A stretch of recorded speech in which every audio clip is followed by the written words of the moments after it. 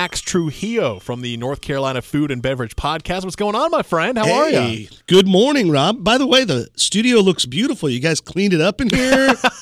We are kind of in the middle of renovating right now, so it looks great. It's going to look better. I promise it already does. Yeah. Yeah. Well, we appreciate that. Thanks so much. What have you been up to? It's been a couple months since we've had you on the show, but you've had a busy fall. Yeah, is the easy way to say it. Well, the last couple times I've come on, we've talked about things that I'm attached to and things that I've done. The North Carolina Food and Beverage Podcast, of course, but also Craften, our local boutique food hall that we had up until the very end of September. Unfortunately, sadly, we did have to close the doors. It is a theme that has been happening a lot in the restaurant industry, and we were not immune to the challenges that have been faced in the current landscape of the restaurant community. And so, we just didn't hit the right revenue. It just maybe wasn't the right time, the right place, a lot of factors.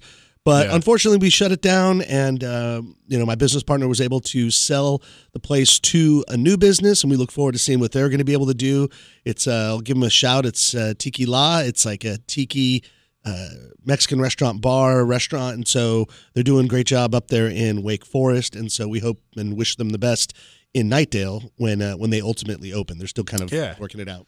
So when you say the restaurant industry right now in the Triangle, where does it stand right now? Because I know you guys are not the only ones that unfortunately have had to shut down this year. I mean, I just read this week earlier that probably our most prominent chef in, not just even in our state or city, but nationally, Ashley Christensen, she was recognized as Outstanding Chef. That's a national award through the James Beard Awards a few years back. She is shutting down. I just read that she's shutting down Poolside Pies, her pizza joint. And that's a popular one. That kind of surprises me. Yeah, now it's right next door to Pools, which is kind of her crown jewel of all the restaurants she's opened. It's not going to be a permanent shutdown. It looks like she's going to retool it into something that I believe, as it was said in the article, that best serves the community, for its ever-changing needs. And I understand where she's at a little bit. I think, takeout's still thriving. It's not like people don't eat or want to get food that they're not cooking themselves.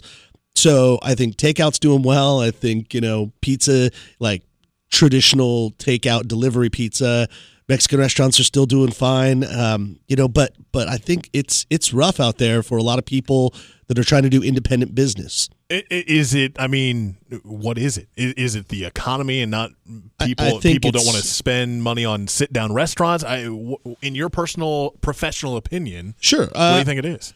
I think we're still in the aftermath of post-pandemic. I think that definitely took a few percentages of people that just won't dine out again. They're kind of trained to not do that. Yeah. I do think the economy has something to do with it, or a lot to do with it.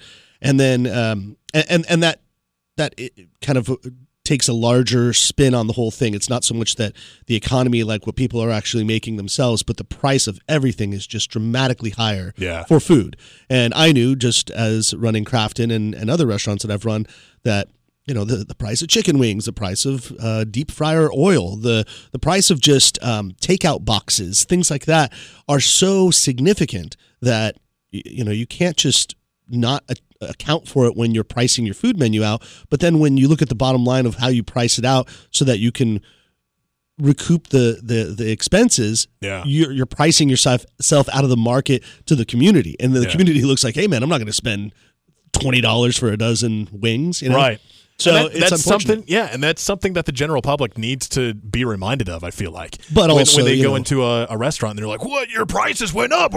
There's a lot of factors that go into it. Yeah, so it's challenging. I mean, I think we're just in a funk right now. Yeah. But we're going to figure it out. The community always rebounds, and the restaurant industry is one of the largest, if not the largest, in the nation, so there will be a solution at some point, but it is a struggle for independent chef-run or independent restaurants as we speak. So, unfortunately, with you closing down Craften, but that has given you more time with family. I've noticed on social media. You're a family guy, but it's also given you more time to really focus on the North Carolina Food and Beverage Podcast. Most definitely. Yeah, we just came back from Asheville, where we did an event, Bubbles and Brats. I laugh. It's almost like, quote unquote, we did an event. We technically didn't do the event. I know I'm full of all these great positive things to say. No, we were trying to do an event out there, and I ran into some hiccups with the Health and Human Services and permitting and 501c3s and yada, yada, yada. I don't want to bore everybody with it, but we weren't able to make it a public event. So I thought, well, you know what? We got all these lemons. Let's make lemonade with it. Yeah. And we had all these amazing chefs, and we had all this donated food and drink. So we ended up throwing a private party, and we filmed the whole thing.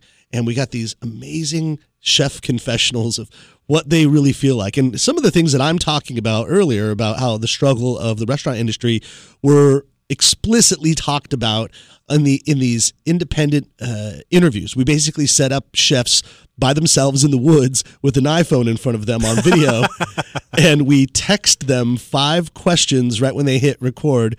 And so they didn't know what they were going to be asked. And we had chefs that were, James Beard nominees to just kind of like your Greasy Spoon burger joint, corporate chefs from hotels, like highs, lows, left, right, whatever, it doesn't matter. Yeah. And they gave such amazing, poignant answers. I'm in the process of editing the whole thing, and we're going to put it out on our YouTube station and as a podcast over the next week or two. So stay tuned for that. You can get that at ncfbpodcast.com.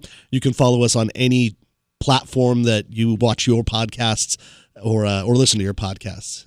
Get it from there. One thing, we got to go to traffic here in just a second, but we want to keep you sticking around for another segment, because along with all of the things you're working on right now, Person of the Year nominees. Yes, we are going to reveal them. Yeah, I didn't. Coming up, we're gonna tell everybody who the Person of the Year is for 2023. The nominees.